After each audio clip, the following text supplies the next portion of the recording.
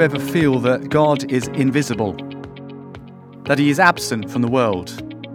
That he might not be active right now? Do you ever wonder how we should act in a world where others seem more powerful, where governments seem to be in total control, where God's people get sidelined? Did you know there's a Bible book all about that? Over the next few weeks, I'm going to be sharing my sermon series from the book of Esther.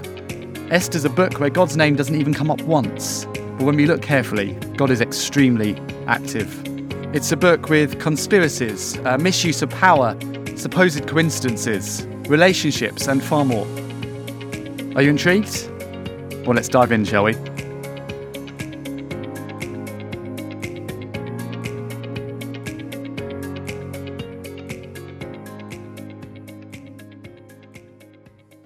Esther chapter 8.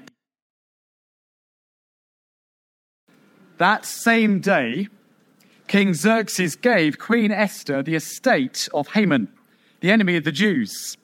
And Mordecai came into the presence of the king, for Esther had told how he was related to her. The king took off his signet ring, which he had reclaimed from Haman, and presented it to Mordecai.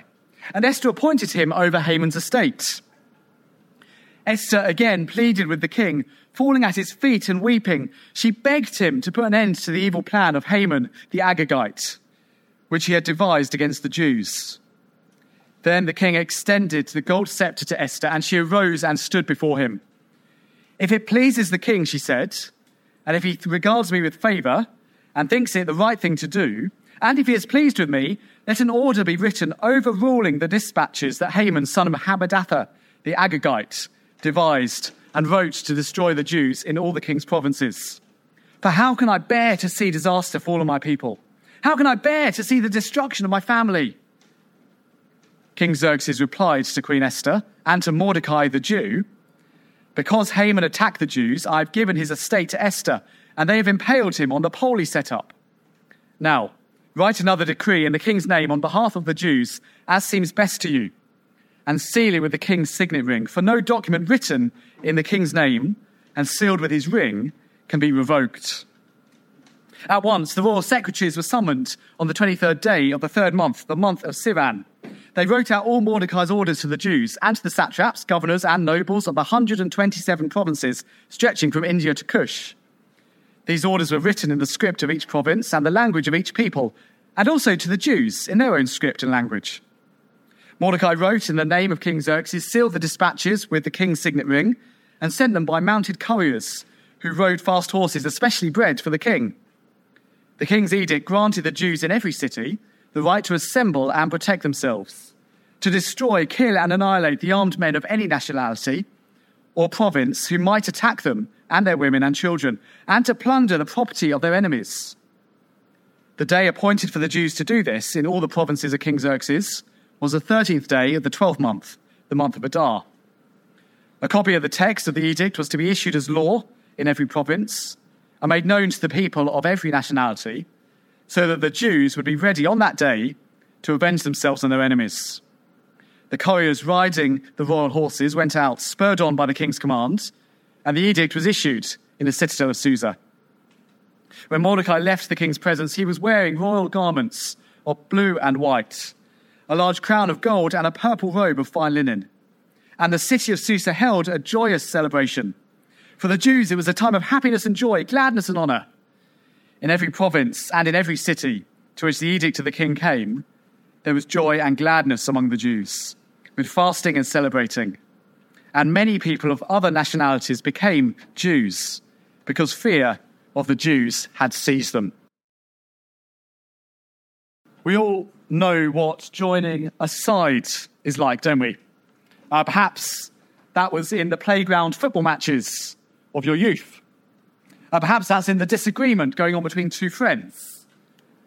Perhaps, and I don't think we've had this, but perhaps it would happen in a decision in a church members' meeting. Hopefully not. But you see, some of those sides matter, and others, well, not so much.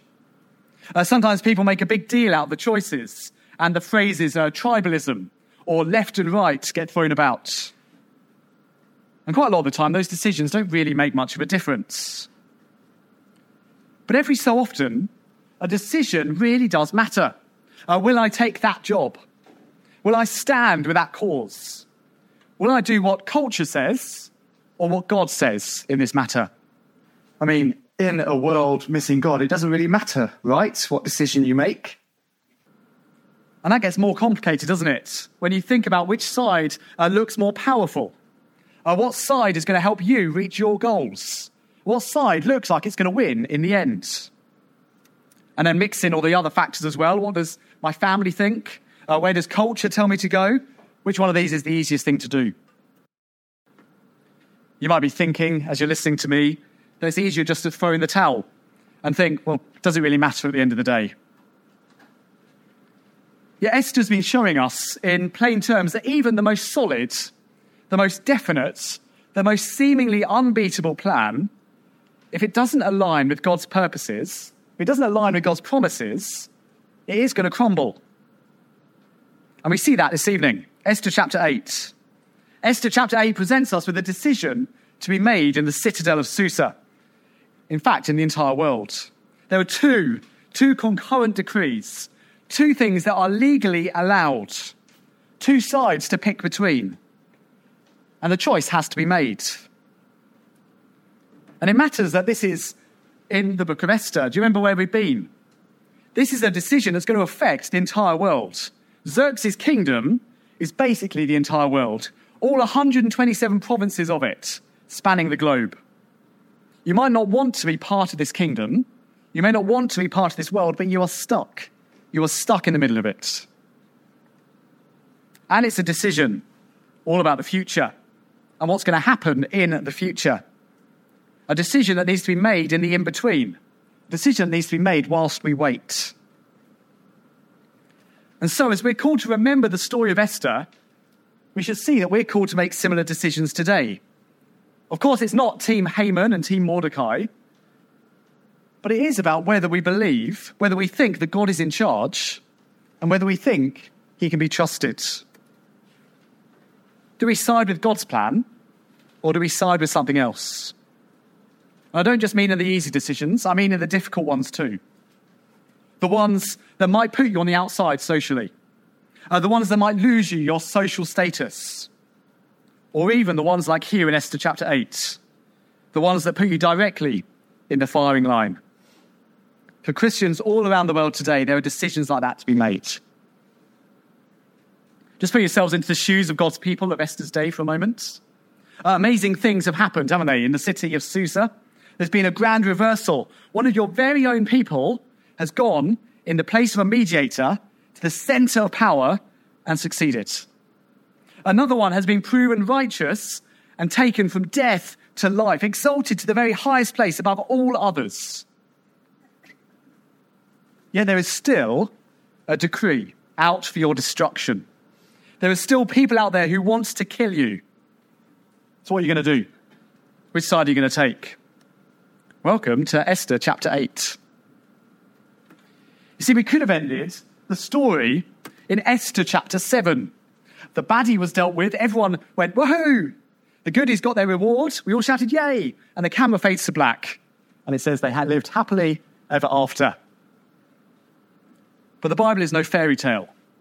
And the author is not done with their intended point. We're not there yet. And so we come to Esther chapter 8 and we see that decree is still looming. The side you pick is going to make a difference.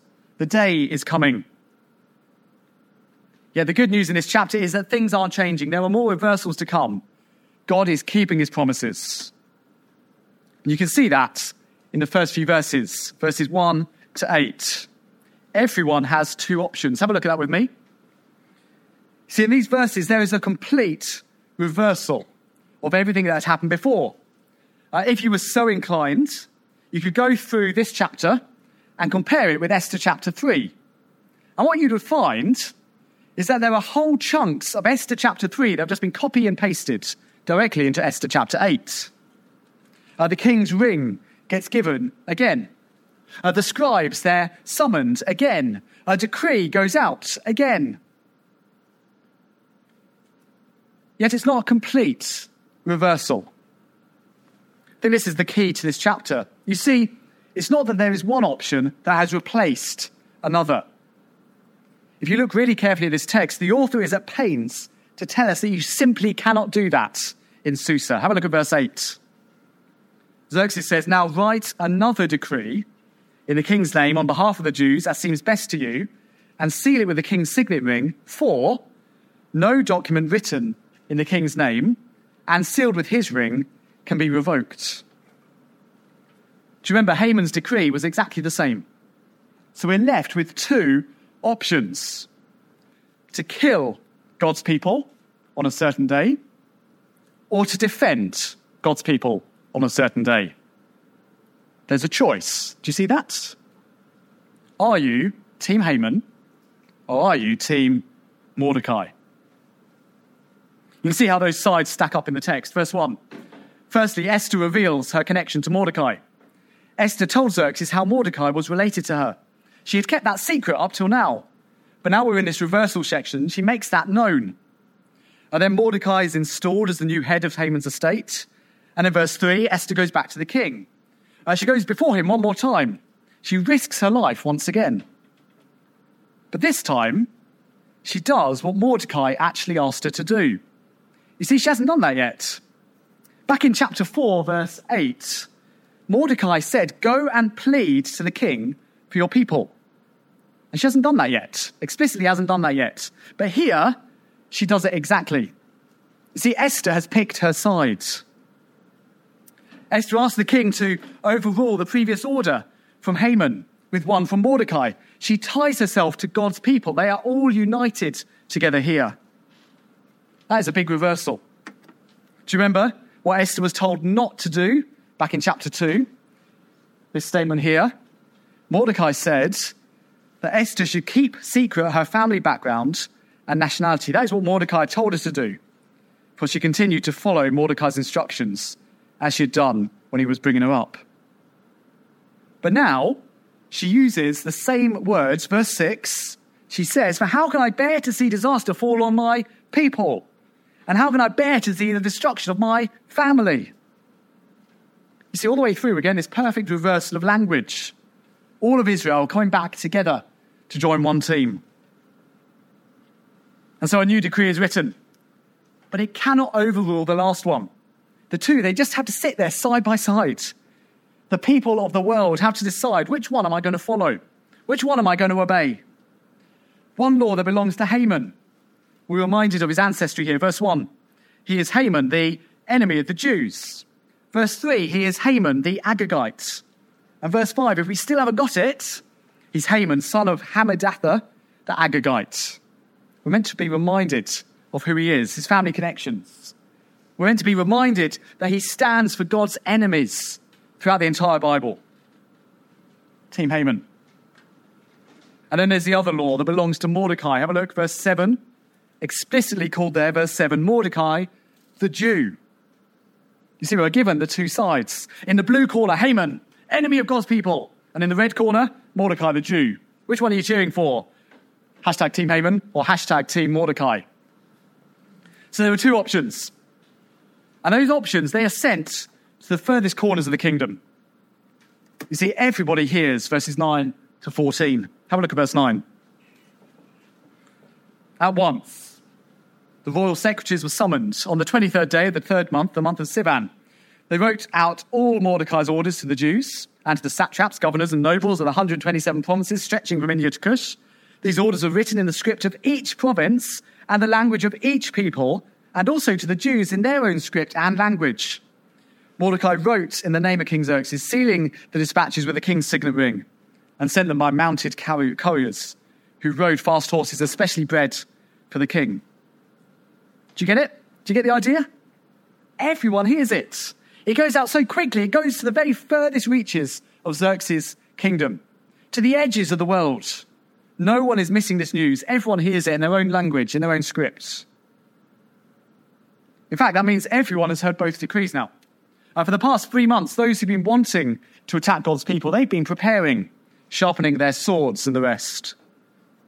And now there's another 9 months for them to change their minds. And for those who are defending themselves to get ready. I think this is key to understanding what's going to happen next in Esther. So if you listen well now, it'll help next time as well. Because I think we can imagine people choosing their sides on a whim as a fight between confused parties where maybe someone missed the memo, doesn't know what they're doing. So it's important now and next time to clock that this is all premeditated. This is taking the opportunity to wipe out the Jews, which in Esther means wiping out God's people, which in Esther means wiping out God's salvation plan. You see, these people who are going to attack are people who hate God and hate God's people. See, this is serious stuff. If they succeed with what they're going to do, then God loses. Just remember that. So this decree goes out. Do you notice some detail there? It goes out, verse 9, in every language, just like Haman's decree did. But now explicitly also to the Jews in their script and language. Now, verse 10 is sent out by couriers, just like Haman's. But this time it is the fastest horses in use, those who've been especially bred for the king. And what about the decree, verse 11? Mordecai does what most lawyers do. 2 keyboard shortcuts, Control-C, Control-V, copy and paste. I'm informed by my lawyer friends that is most of the job of being a lawyer. But what is the difference? There is a slight difference here. The difference is that this decree gives the Jews in every city the right to assemble and protect themselves. It adds the right for God's people to stand. God's people are to stand, not fall. That's an important idea, an important word in the book of Esther. And so the 13th day of the 12th month, the month of Adar, is put into everybody's calendar, the day when the decision will make a difference. And just to underline that, verse 13, a copy of the text of the edict was to be issued as law in every province and made known to the people of every nationality, so that the Jews will be ready on that day to avenge themselves on their enemies. So you see, there is a choice to be made, and everyone hears it. And so finally, verses 15 to 17, everyone has to decide. Now, it's possible that some people just kept out the decision process, but the author writes this in a way that makes us see that everyone makes a decision. It's written in a way that makes you think everyone has to decide either for God's people or against God's people. Now, just notice Mordecai comes into the presence of the king, verse 1, and in verse 15, he comes out again. And what a sight! He's dressed in blue and white, with a large crown and a purple robe of fine linen. What else have we seen in the book of Esther that has been decorated this way? Anyone got any ideas? Blue and white, purple linen. It was the garden. Do you remember this? Esther chapter 1, verse 7. The garden. And back there in chapter 1, I was making a point, if you remember all those weeks ago, that this is a picture of where God is. Because in the Bible, the main place that's described with this stuff is the temple. You see, in the world missing God, we were saying back in chapter 1 that the palace of Xerxes was a poor imitation of Solomon's temple. And that seems to be the point here. See, Mordecai is wearing Team God uniform. If you side with Mordecai here, you're siding with God's people. It's an amazing transformation. You know, the last time the horses bolted out of Xerxes' stable, Mordecai donned sackcloth. But this time, as the gates are opened, Mordecai appears in royal temple regalia. Last time the horses went, the city of Susa was bewildered. But now, have a look at verse 15. Now when the horses go, the whole city holds a joyous celebration. God's people, verse 16, they celebrate. Verse 17, they feast. You see, they were in the firing line. They were at death's door. They were fasting and covering themselves in sackcloth as if they were already dead. But now the tables have been turned and there is rejoicing. And then the end of verse 17, this really odd statement, although we should be able to make sense of this now. Verse 17, many people of other nationalities became Jews because fear of the Jews had seized them. Now, this gets confusing if you think being a Jew in Esther is simply a nationality thing. But if we get that being a Jew in Esther's time is to be God's people, then this is a bunch of people making a side, taking a side, marking themselves out as God's people. You see, it makes total sense. Many people across the kingdom were told, across the world, pick their side. In fact, similar to the book of Joshua. Similar language here. We're going to see that more next time. But that's the point. That is the point, because it is important in a world missing God to pick a side. Because the day is coming when it will make a difference. You see, here in a few months' time, the decision is going to matter all the way around the world. One side is going to win. One side is going to lose. It is life or it is death. It is stark in this situation. And the big point of Esther is to remember that. To remember the story of Esther and what happens. Because our world is still like that. Just think about it for a moment. There are decisions, aren't there, daily to stand with God. Because the world is still like that. And the decisions are tough. Yet on this side of the cross, the one who represents God has definitively and ultimately shown which side is going to win. The one in whom the fullness of God, the fullness of God's presence resides forever, has come and shown the winning side.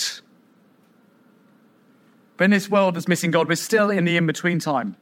There are still others who seem strong, who seem powerful, who seem to be winning. But the declaration went out from Calvary that very day, and we're waiting for the end. And that means that we are called in this world missing God to pick a side.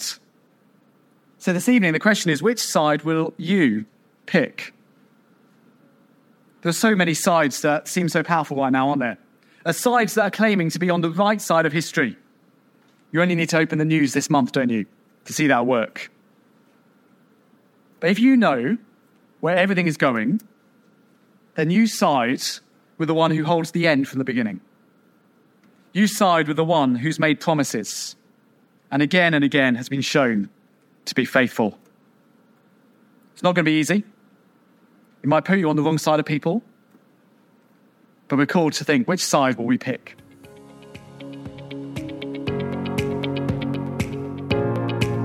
Thank you so much for listening.